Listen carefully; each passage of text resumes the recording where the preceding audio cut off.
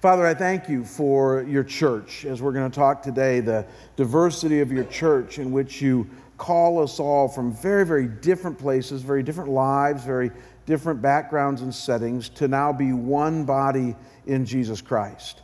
And so, Lord, as I pray that as we have a lot of moving parts here at our church right now, from family ministries to what's going on with our shifting service times, to our Cactus campus, to our various venues, all the things going on, that, Father, you would continue to protect us and provide for us and build us up in unity. Speak to us through your word right now, Father. We have a complex passage before us, but help us understand it rightly. Give us ears to hear and eyes to see. And we pray this in Christ's name.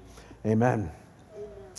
So if there is one thing that I've realized about the Christian church in almost more than 30 years of being a Christian and about 25 years of being a pastor, it's this, and that is that sometimes in church things get real complicated real fast. You ever notice that about church? Things can get real complicated and real fast. So I remember I became a Christian back in 1981, and back then, contemporary music in the church was when you brought out a piano and an acoustic guitar. That was contemporary music. And then, as many of you noticed, throughout the 90s, as the church got more into rock music and contemporary music, we started bickering about what instruments to use and what songs to sing and how loud it should be. And before you know it, we had traditional music and blended music and contemporary music, and now we have this thing called post-contemporary music, whatever that is. And things got real complicated real fast when it came to worship music. Or how about doctrinal issues? When I first became a Christian, I became a Christian because somebody explained to me that Jesus Christ died on a cross for my sins, that he rose again on the third day, and to follow him. And I thought, I'm in. And they said, the Bible is your guide, let that guide you. And I thought, I'm in. And then I realized that we have charismatic and non-charismatic Christians. We have people that are into the end times issues. We have arguments over the role of women in ministry. We have Calvinists and Arminians. And even though we all agree on the resurrection and the Bible is one word from God, but we have all this complexity theologically. And I thought, boy, things can get complex in church. And then we started talking about political and cultural issues. Democrat versus Republican, public versus private school, views on war, social issues such as poverty and immigration. And things got real complicated real fast. I'm not done yet. Then we started talking about lifestyle issues. I mean, this one just took the cake. Like, should you go to certain movies? Should you drink or not? What kind of language should you use? What should you wear? What shouldn't you wear? What about body art, body piercings, hairstyles? Who to hang with, who not to hang with?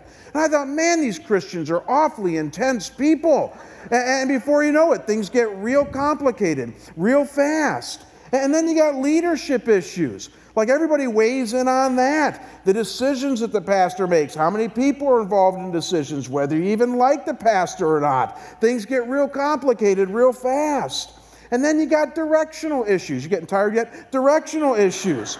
New programs and how to start them. Old programs and how to give them a decent burial. When you should win. When you should build and when you shouldn't build. When you should mess with the mission statement. When you should declare your values. And before you know it, things get real complicated real fast. Not anymore, but in the earlier days, an unknowing layperson would ask me every now and then, what is it that you guys do throughout the week? I mean, I know Sunday is a busy day for you, but what else buys up your time? And I would smile and think to myself, if you only knew. Because it's not just pastoral care, prayer meetings, Bible studies, committee meetings, home visits, and counseling. Those are the easy things. No, it's trying to keep everything going and growing, everything held together in the midst of a tremendous amount of complexity that seems to come in to Christ's church on a regular basis. And there's good reason for this.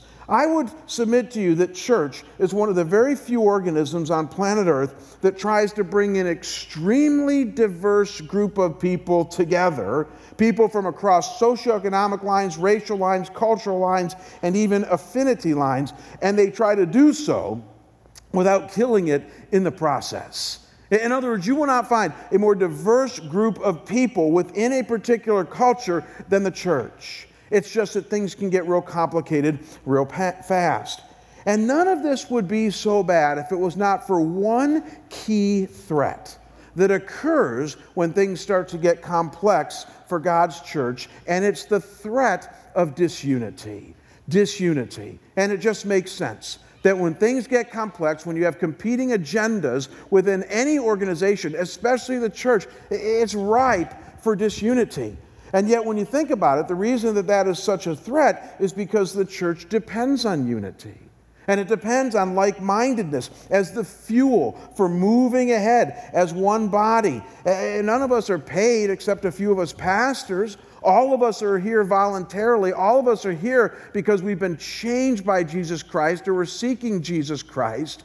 But we're a very diverse group of people. And the unity that we have is absolutely critical. This is why Jesus, in his high priestly prayer in John 17, had as his major theme the unity of God's people in his prayer. Because he himself knew that it is his unity that makes or breaks the power and potency of the church that he came to set up.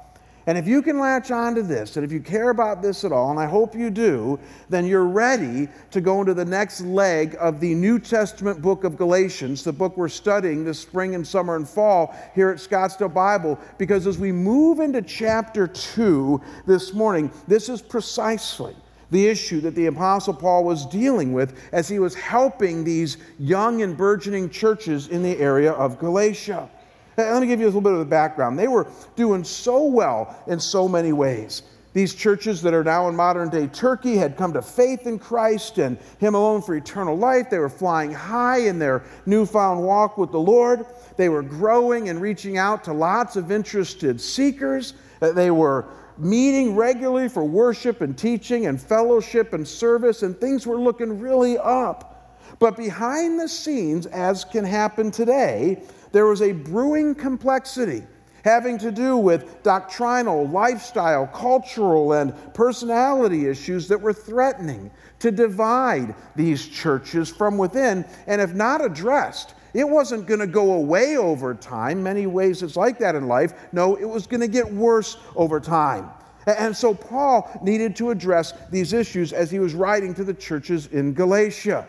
Don't miss this. They needed unity in the midst of a very potential disunity. They needed to find common ground in the midst of the shifting ground that they were now standing on.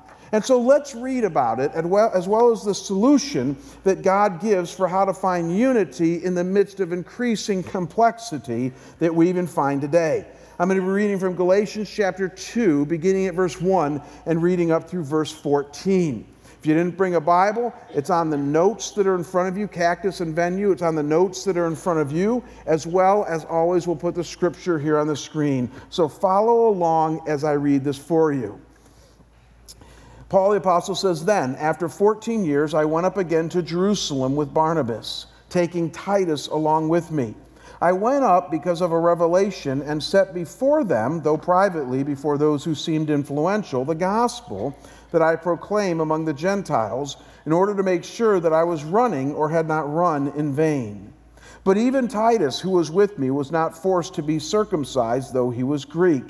Yet because of false brothers secretly brought in, who slipped in to spy out our freedom that we have in Christ Jesus, so that they might bring us into slavery, to them we did not yield in submission even for a moment, so that the truth of the gospel might be preserved for you. And from those who seem to be influential, what they were makes no difference to me. God shows no partiality. Those, I say, who seemed influential added nothing to me.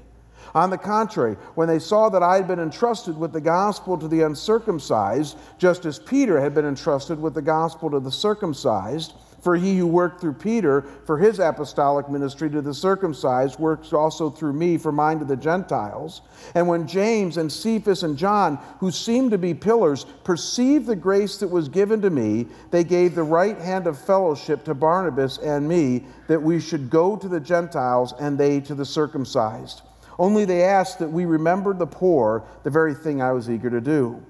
But when Cephas came to Antioch, I opposed him to his face because he stood condemned. Before certain men came from James, he was eating with the Gentiles, but when they came, he drew back and separated himself, fearing the circumcision party. And the rest of the Jews acted hypocritically along with him, so that even Barnabas was led astray by their hypocrisy. And when I saw that their conduct was not in step with the truth of the gospel, I said to Cephas before them all, if you, though a Jew, live like a Gentile and not like a Jew, how can you force the Gentiles to live like Jews? And you all understand exactly what all that means, right? Some of you are going, what? What is all this about? If your head is spinning right now, it's really okay. I mean, talk about complexity. In just these 14 verses that I just read, check this out. Paul mentions 6 primary characters, himself, Barnabas, Titus, Peter, James, and John, as well as 7 different groups of people. He mentions himself and his companions, the Jerusalem leaders, the Jews, also called the circumcised, the Gentiles, called the uncircumcised, the infiltrators, the poor, and the Galatians. And so this is a very, very complex passage, and that's part of the point, talking about the complexity of these local churches 2,000 years ago that were just starting out. And so as we established earlier, when you add all this together and then factor in the theological, cultural, lifestyle, and personality differences, things get real complex real fast, and unity can become threatened. And that's what you're feeling in this passage here.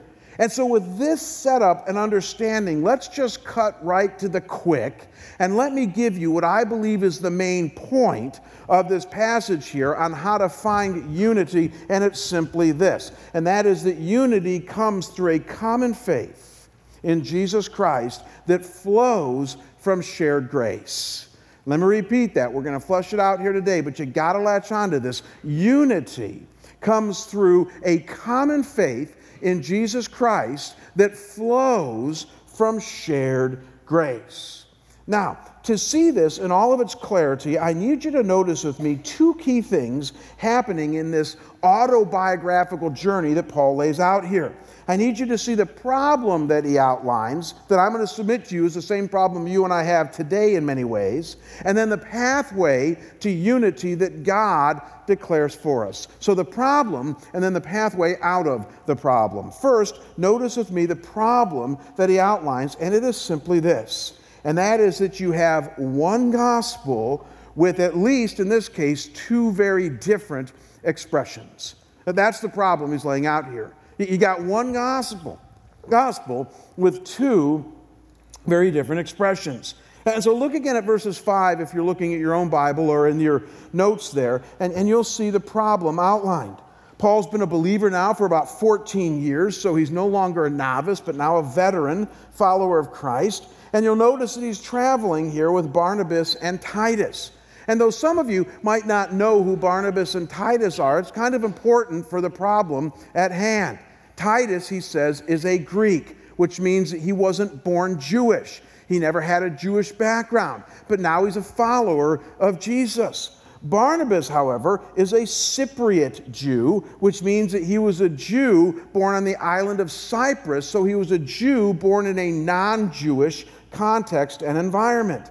And these 3 guys, Paul, who is Jewish, Barnabas, who's a Cypriot Jew, and Titus, who's a Greek, are traveling around Galatia there, leading many Gentiles, non-Jewish people, to faith in Christ and teaching them how to walk with God now in a New Testament sort of way as they trust in the risen Jesus.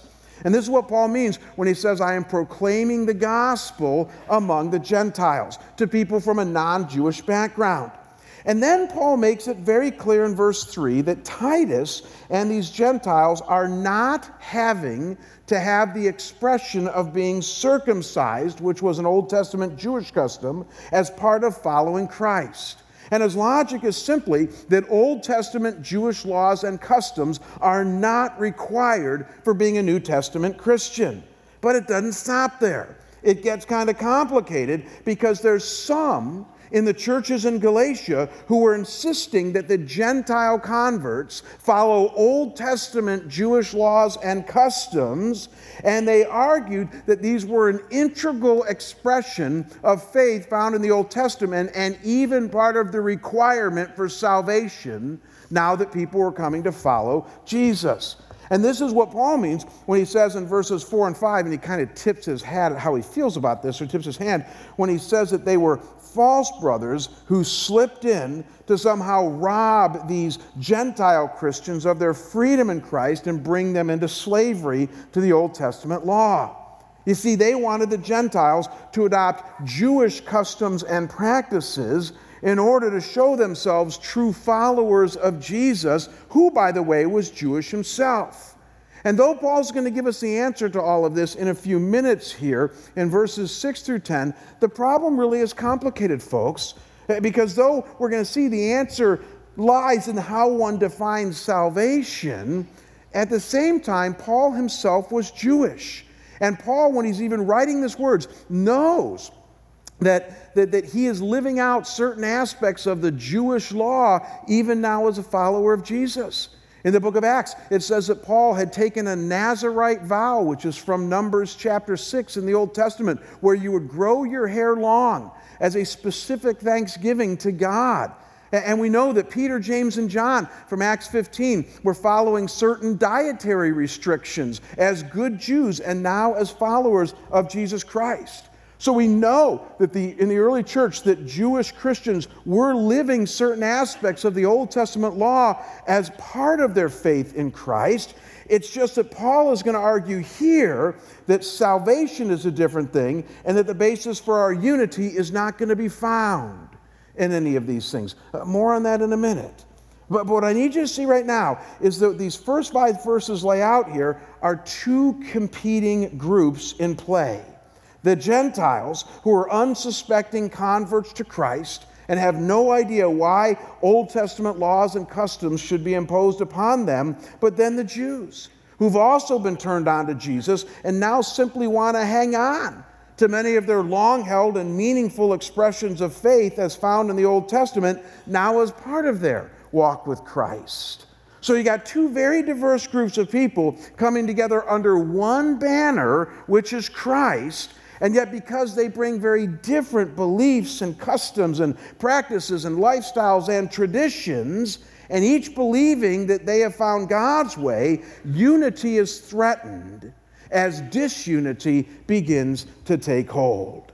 And though we're going to get to the solution here in just a minute, I think you and I need to pause and recognize that this isn't just stuff that happened 2,000 years ago. But I would submit to you that this is a very real threat here in the 21st century, even to a church like Scottsdale Bible Church. I mean, we might not argue about Jews and Gentiles anymore because that's not our culture. But as I mentioned earlier in my introduction, we are a middle to upper middle class church, and we too have lots of issues as we brought a lot of people together under the banner of Christ, issues that become big issues that threaten our unity as well. And so consider political and cultural issues, how to vote, what schools to attend, how to raise our kids, what to emphasize and what not to emphasize. What do we do about changing demographics and culture and immigration and the poor? And though some would contend that we shouldn't worry about any of these issues, I disagree. I think many of the issues that I just mentioned that are considered political and cultural issues today are actually moral issues that the Bible speaks on: our kids, our culture, immigration, the poor, and that you and I are going to have differing opinions on these things, and we're going to use the Bible to justify our opinion. It's just that if we're not careful, these things can threaten our unity. Or how about lifestyle issues? Drinking, movies, TV shows, tattoos, hairstyles. What is appropriate music to listen to? Should it be country or Western music? I don't know. But these are very real issues in which many of us have serious opinions about. And we haven't even gotten to theology yet, right?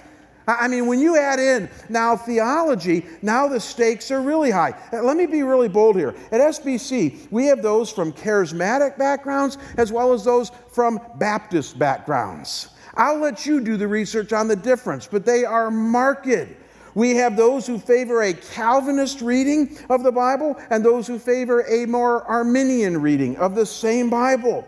We have those who have certain views on Israel and the end times, and then we have those who have very different views on Israel and the end times. And though I myself have particular theological persuasions on most all of these issues, and they tend to collate with how God thinks about them, you can see, isn't that the point? That's the point right there, is that you can see how quickly it could lead to various factions within the church. Because you see, in all seriousness, here's the real problem, and tell me if this isn't true. When it comes to all of these issues, and there's a lot more than even the ones I just mentioned, we tend to tie these things very close to our faith in Jesus Christ. And I would contend that that's good and that we can't even help it. I mean, think about the values and opinions that you have come up with on a myriad of things as a follower of Jesus. Most of them have arisen from within your faith. They've arisen since you've become a follower of Jesus, and they're things that you feel rather strongly about. You might even tie salvation sometimes to these things, though I'll get to that in a minute. But these are not bad things, they're good things. It's just that these very good things tend to threaten our unity if we're not careful, and if we don't find our unity elsewhere. I'm real reticent to say what I'm about to say, but I actually emailed 3 elders on Friday night and asked them if I could say it, and they all 3 signed off on it. So if you don't like what I'm about to say, you can blame the chairman of our board, the vice chairman, and Tim Kimmel. I'll give you his email. So here's one. And that is when you can say, I'm just going to use myself as an example here. On a very personal level, here's me. I'm a Calvinist who believes in a literal future for Israel, who feels very strongly that we should care about strangers in our land. I lean more toward lordship salvation than not. I believe that when we vote, we should consider the rights of the unborn, marriage, and religious liberty more than anything else. And I still believe that Nashville is a lot more holy than MTV. That's me.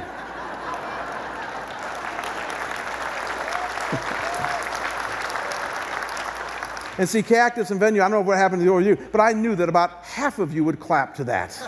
And that's my point. About half of you said, oh, that's so wonderful, I agree with them. The other half, you have your arms crossed and you're going, this isn't funny at all. And I get that. But when I first became a senior pastor back in 1999, after about 3 months, my wife Kim said to me, she said, this is ironic. You are an equal opportunity offender.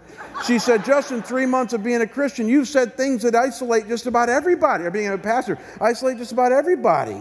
And it's true. I mean, if I start to open up, and I can't help it at times, some of the things that I believe and that I even feel strongly about, as a follower of Jesus, it's going to create some discord at times. And so the question becomes, where is our unity found? I mean, I love how some people say it. Actually, I hate it when they say it. They'll say, well, our unity is found in our diversity. Yeah, how's that working for you? I mean, don't you love, that's like a Dr. Phil statement, isn't it? Our unity is found in our diversity. And I go, yeah, well, that's why we have so many people in marriage counseling, and that's why kids rebel, that's why churches struggle. I mean, that sounds good on paper, but I'm not sure that really works.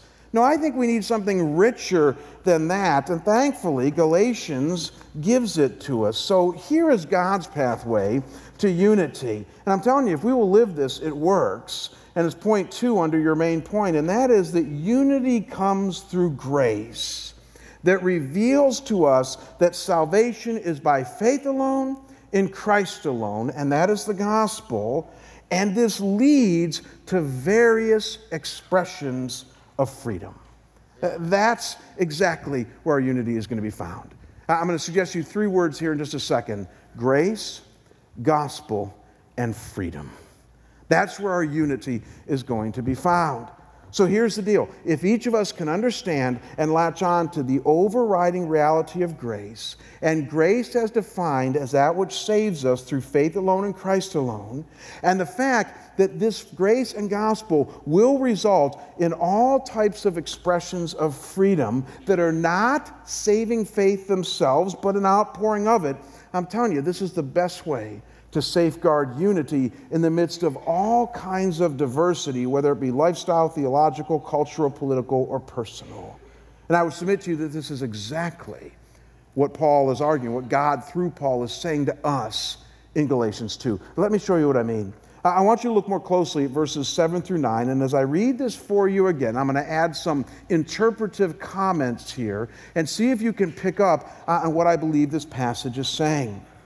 He says, beginning at verse 7, on the contrary, meaning this is how we're going to find unity, when they saw that I, Paul, had been entrusted with the gospel, that's key there, entrusted with the gospel to the uncircumcised, the Gentiles, just as Peter had been entrusted with the gospel, the same gospel, to the circumcised, the Jews who had the Old Testament law. He then says in verse 9, when James and Cephas and John, who seemed to be pillars, perceived the grace that was given to me. So now you got the gospel and grace. Notice the result halfway through verse 9. They gave the right hand of fellowship, unity, to Barnabas and me, that we should go to the Gentiles and they to the circumcised or to the Jews. So don't miss this, folks. Paul is saying that the Jerusalem leaders, Peter, James, and John, perceived the grace that was given to him. We'll define that in just a second here. And that this grace had led to a right understanding of the gospel. Mentioned 5 times in these 14 verses here, that word gospel. And it was through this, and only through this, that they were able to overcome the differences between Jew and Gentile, Old Testament and New Testament living. So what does this mean? I suggested to you earlier, you're going to want to latch on to 3 words that will help you have unity with very, very different Christians around you. And those 3 words are grace, gospel, and freedom. Grace is the beginning of all of it. Anybody who has had an experience with God's grace that has led to salvation in Christ, the gospel, is somebody who is your brother and sister in Christ. Amen? They are. Even if they're going to have a very, very different expression of their faith in you, they are your brother and sister in Christ, whom God wants you to have unity with. Ephesians 2:8-9 says it this way, for by grace you have been saved through faith, this not of your own doing, it is the gift of God, not as a result of works, so that no one may boast. So I don't care if you come from a Calvinist or Arminian persuasion, the reality is that both argue that it's grace that saves. They just get there in very different ways. It's grace that saves, and that if it wasn't for God's grace, you would not be a part of the fold. And this is why it's important that it says the Jerusalem leaders perceived the grace that had been given to Paul. And that was the starting point of them receiving him in unity. But it doesn't stop there. It's grace that understands and is responded to the gospel. Mentioned 5 times here in these 14 verses. And what is the gospel? The key verse in all of Galatians is chapter 2, verse 16. We're going to get to it here when I get back from my mission trip. Galatians 2, verse 16. It says this, yet we know that a person is not justified by works of the law, but through faith in Jesus Christ. So we also have believed in Christ Jesus in order to be justified by faith in Christ and not by works of the law. Because by works of the law, no one will be justified. So that's the gospel. Folks, that's where we find our unity. Faith alone in Christ alone. And as a quick side note, this is where Paul solves the issue for the Galatians church. In a very real sense, he says, you know what? Got to tell you something, Jews. The Gentiles have it right on this one. They're the ones who get that it's faith alone in Christ alone. And quite frankly, they don't have to apply the Old Testament law in order to be saved. Because the law reveals sin. The law makes us aware of God's righteousness. But it doesn't have the power to save. Only Christ has the power to save. And the gospel message is that Christ alone is who can save, and that we have to have faith alone in Him. So it's grace that understands and responds to the gospel. Now here it is though, but it's also then expressed with a lot of freedom. And I would add a lot of variety. But we're going to get more to this in the fall when we get to Galatians 5, but look at Galatians 5 verses, first look at Galatians 2:4. Paul mentions freedom. He says, "Yet because of the false brothers secretly brought in, who slipped in to spy our freedom that we have in Christ Jesus." Then look at Galatians 5:1 and 13 up here on the screen. He says, "For freedom Christ has set us free. Stand firm, therefore, and do not submit again to a yoke of slavery. For you were called to freedom, brothers. Only do not use your freedom as an opportunity for the flesh." What's he saying there? Now listen, he's saying that once you understand and experience grace, and once you've embraced the gospel of Jesus Christ, there's going to be a lot of different expressions when it comes to all these issues we've been talking about, when it comes to all the types of Christians out there today. As I mentioned earlier, Paul the Apostle didn't give up his Jewish practices. He still kept many of them. So did Peter, James, and John. It's just that they didn't tie them any longer to salvation. They realized that these were things for them that would flow out of their faith. It's just that the Gentiles didn't necessarily have to have the same expressions. And I would argue the same is true today. It's hard for some of us to accept because we tie these expressions so very closely to our faith. And that's a good thing that they're tied to our faith. It's just that if we impose them on everyone else around us, then we're going to have disunity, because our unity is not found in having people just like us. It's found in freedom.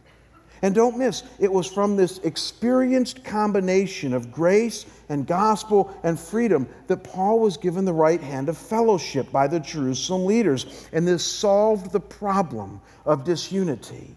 In a very real sense, what God is doing here is taking the emphasis off the differences while honoring their legitimacy, and placing the emphasis, don't miss this, on shared grace that leads to the same gospel that results in various expressions of freedom.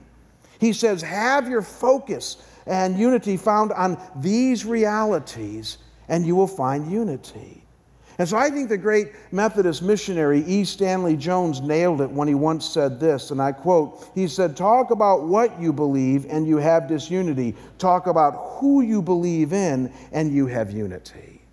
And let's be clear, it's not that what we believe doesn't matter. Of course it does. Truth matters. But watch this.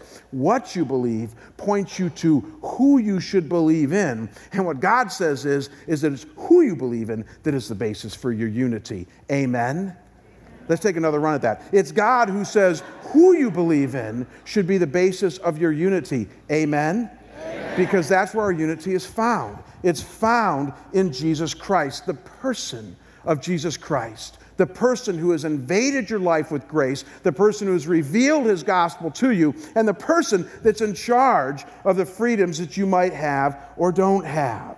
And this becomes the beauty then of the church, that you bring together people from all different cultures, all different traditions, all different church backgrounds, complete with lots of different convictions and personalities, and yet they can come together to worship and serve and fellowship, and thus show an onlooking world what unity really looks like. But without grace and gospel and freedom, you won't have unity. It'll never work. Heather King is an NPR writer and commentator. Right there, she loses me. An NPR writer and commentator.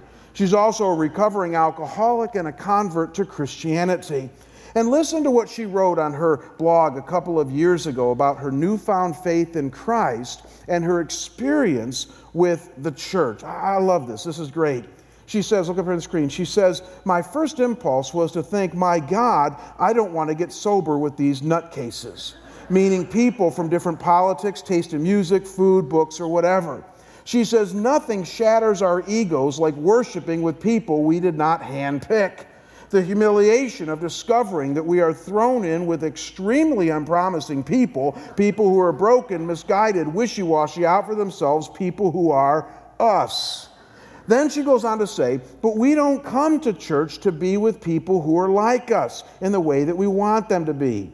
We come because we have staked our souls on the fact that Christ is the way, the truth, and the life, and that the church is the best place, the only place to be while we all struggle to figure out what that means.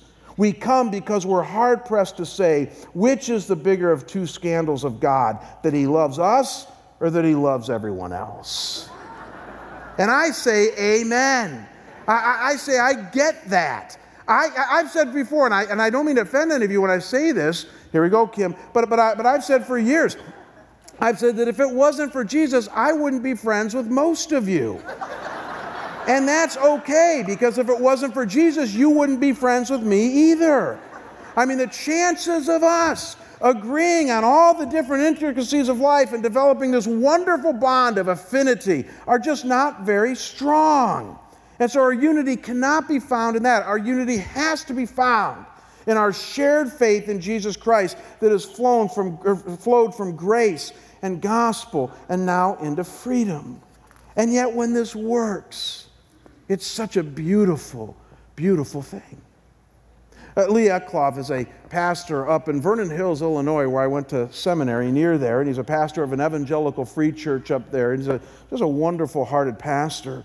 And he told his congregation a story of something that happened to him a while back that I thought brought this home. Look up here on the screen. He says, a young friend called me to say she had admitted herself to a psychiatric hospital.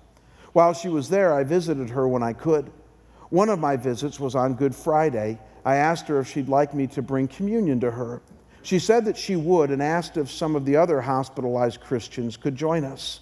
On that spring afternoon, 5 or 6 of us gathered in her room and shared the sacred meal. He says, I think it was the most meaningful communion service I ever shared.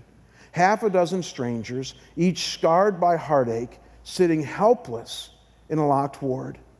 He says, yet Jesus was there because we were there as His beloved. He was not only among us, but He was there within us. Even as broken people, we were one with each other.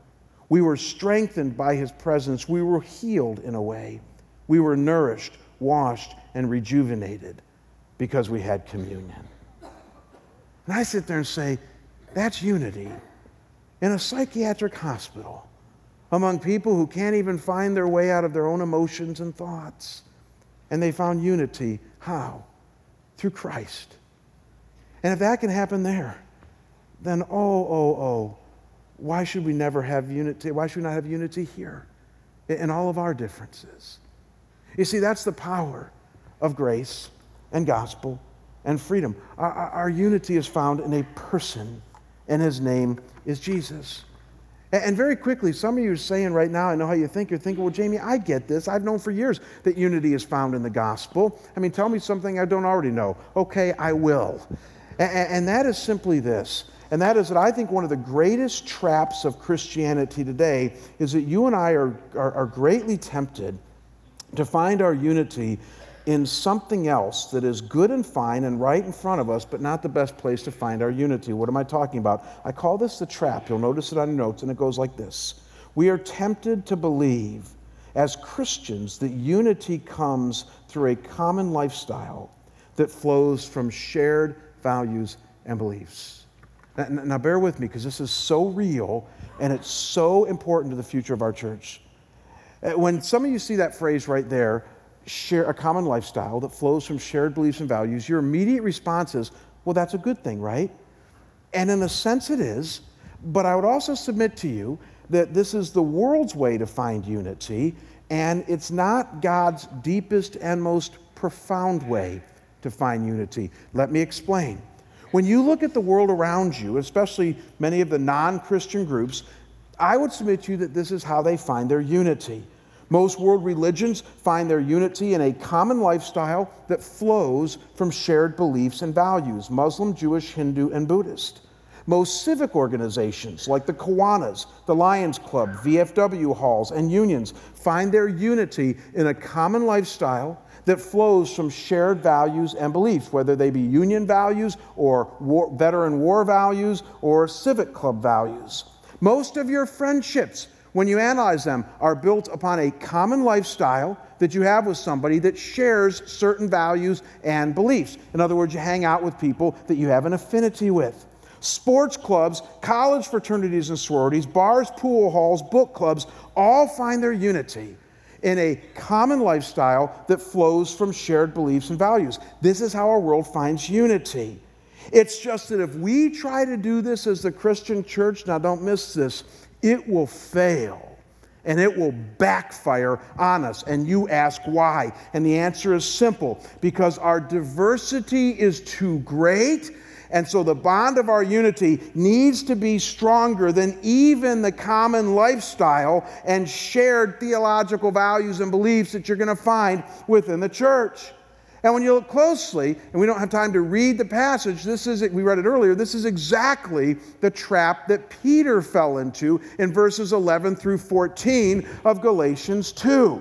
Put it up here on the screen, I'll show you what I mean. Look at the yellow parts. It says that Peter was eating with the Gentiles, but when the Greeks came, he drew back, or when the Jews came, he drew back and separated himself. Interesting. So what's Peter trying to do? Peter's trying to find unity by saying that when he was with the Gentiles, you know what? You and I got a lot in common. Man, I'll tell you what, we have same things that we kind of like, and isn't this food really great? And let's have a meal together. And he was trying to find unity through a common belief and shared values. But then when the Jews came, he kind of separated himself from the Gentiles and said, you know what, I really don't have a lot in common with them, but you and I as Jews, we got a lot in common. And we got these shared values and this shared history, and I'm going to eat with you right now. And Paul the Apostle, in his analysis of that, says that this conduct was not in step, now here it is, with the truth of the gospel. Why? Because when you try to find your unity simply through a common lifestyle and not through grace, gospel, and freedom, this isn't going to last. And it's not even what God wants. And again, hear me, church. It's not that we as Christians don't have common lifestyles built upon shared values and beliefs. Certainly we do. And they're very meaningful. It's just that these are not the deepest bonds. And in the end of the day, they're not the strongest bonds. Only Jesus Christ and His gospel of grace and freedom could breed the unity that we're looking for. And if we're not careful, if we build our unity only upon common lifestyle based on shared beliefs and values, I would submit to you that's exactly how disunity happens in the church. And I think this is the challenge to Scottsdale Bible Church for the next decade of our church. I shared with a couple of men who prayed for me every Sunday morning when I came in today. I said, I want you to pray because I think this could be one of the more important messages that I ever preach here at Scottsdale Bible. I don't think they had any clue why. But I want to explain to you all right now why. One of the things I love about Scottsdale Bible Church is that we have a lot of ministries in this church. We have tons of Sunday school classes that are really rich in their fellowship and love for each other. We have lots of Bible studies that meet all throughout the community. We have all kinds of service groups that are involved in everything from the inner city to over in Tanzania. But we have all sorts of ministries that we've built in this church. And yet when you look closely, now here it is, most of our ministries, Bible studies, Sunday school classes, and service groups were born out of a common shared value system and lifestyle system that people rallied around, and that's not bad. So Bill knows this. Most of our Sunday school classes were built about the fact that I have this particular position on Reformed theology, or I have this particular position on, say, Jewish theology, or I have this particular position on this. And we allowed people over the last 50 years to kind of scatter within the church, to develop ministries and service things and all that based upon particular passions that you might have. And that's not a bad thing. It's just that what's happened over the years is, and this is where we are today, is that there are some within our church right now that are basing the vast majority of their unity on that and not on shared grace, gospel, and freedom. And the reason I know that is true, and this is going to be hard for some of you to believe, is that there's actually some, probably upwards of 5 or 10% of our church, that actually are part of groups within our church and they never come to worship with us. They're never a part of the worship environment here because they would argue that their church is within a church at Scottsdale Bible Church. And we've recognized this problem for a while. And what I would simply submit to you is that is at the end of the day, a dangerous place to find unity for any of us because our unity is found in a much broader, much richer way than just somebody who happens to share our particular theological bent or somebody who happens to share our particular lifestyle bent. As we're seeing today, our unity is found in gospel, grace, and freedom. And don't get me wrong on this. I'm glad this is being recorded, because I am not suggesting that we lessen our passion about issues or even that we dissolve any group or relationship within the church. I'm not suggesting that. I'm simply suggesting that we need to realize where our unity is most found, and that it's not found in just a common lifestyle built upon shared beliefs and values. It's found in a deeper understanding and experience of grace and gospel that results in freedom. And if we can latch onto that, there'll be nothing stopping us as a church. Nothing. I think the only thing that could hinder Scottsdale Bible Church in the next 10 to 20 years, it's really the only thing I fear, is disunity. It really is. Every major church problem you've ever experienced, I know some of you guys come from places that have church problems, every single one, I'm telling you, begins with some form of disunity. That's where Satan strikes the most. He knows that if he can disunify the body of Christ, he's won before he's even started. And that's how important unity is for us. But it begins with all of us today, on this day, marking for each of us that our unity is going to be found nowhere else than in the grace that God has poured out on us, that has led us to a right understanding of the gospel that will express itself in a variety of ways that we're going to accept and embrace in each other, even if we don't always understand it. I meet up with zany Christians every week. I really do. And you know, 30 years ago when I first became a Christian, I thought, like Heather King did, I can't believe that I'm in relationship with most of you because I don't understand you. You know what has helped me to understand and accept? Grace, gospel, and freedom. That's where I'm at. And I hope you join me as we move together as a church along those lines. Why don't you bow with me and let's pray.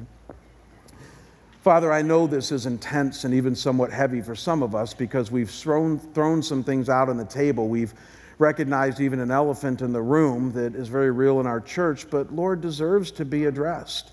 And it's the issue of where our unity is most found. And Father, if I am reading and understanding Galatians 2 correctly, and I think I am, Lord, your greatest concern is that our unity is found in the grace that you've given and the gospel that you provided and in the freedom that results from that. And that, Lord, maturity as Christians results in understanding that and applying that rightly. And so, God, I pray for all of us here today that if we have fallen into the trap of trying to find our unity more in a common affinity or lifestyle with like-minded believers who happen to share our particular bent, that, Lord, we wouldn't get rid of that group or separate from that group, but that, Father, we'd stay a part of that, but then broaden our perspective of where unity is really going to be found. As Russ Taff sung so many years ago, that if you belong to Jesus, you belong to me. May that be our mantra, Lord. May that be that which we believe deeply in.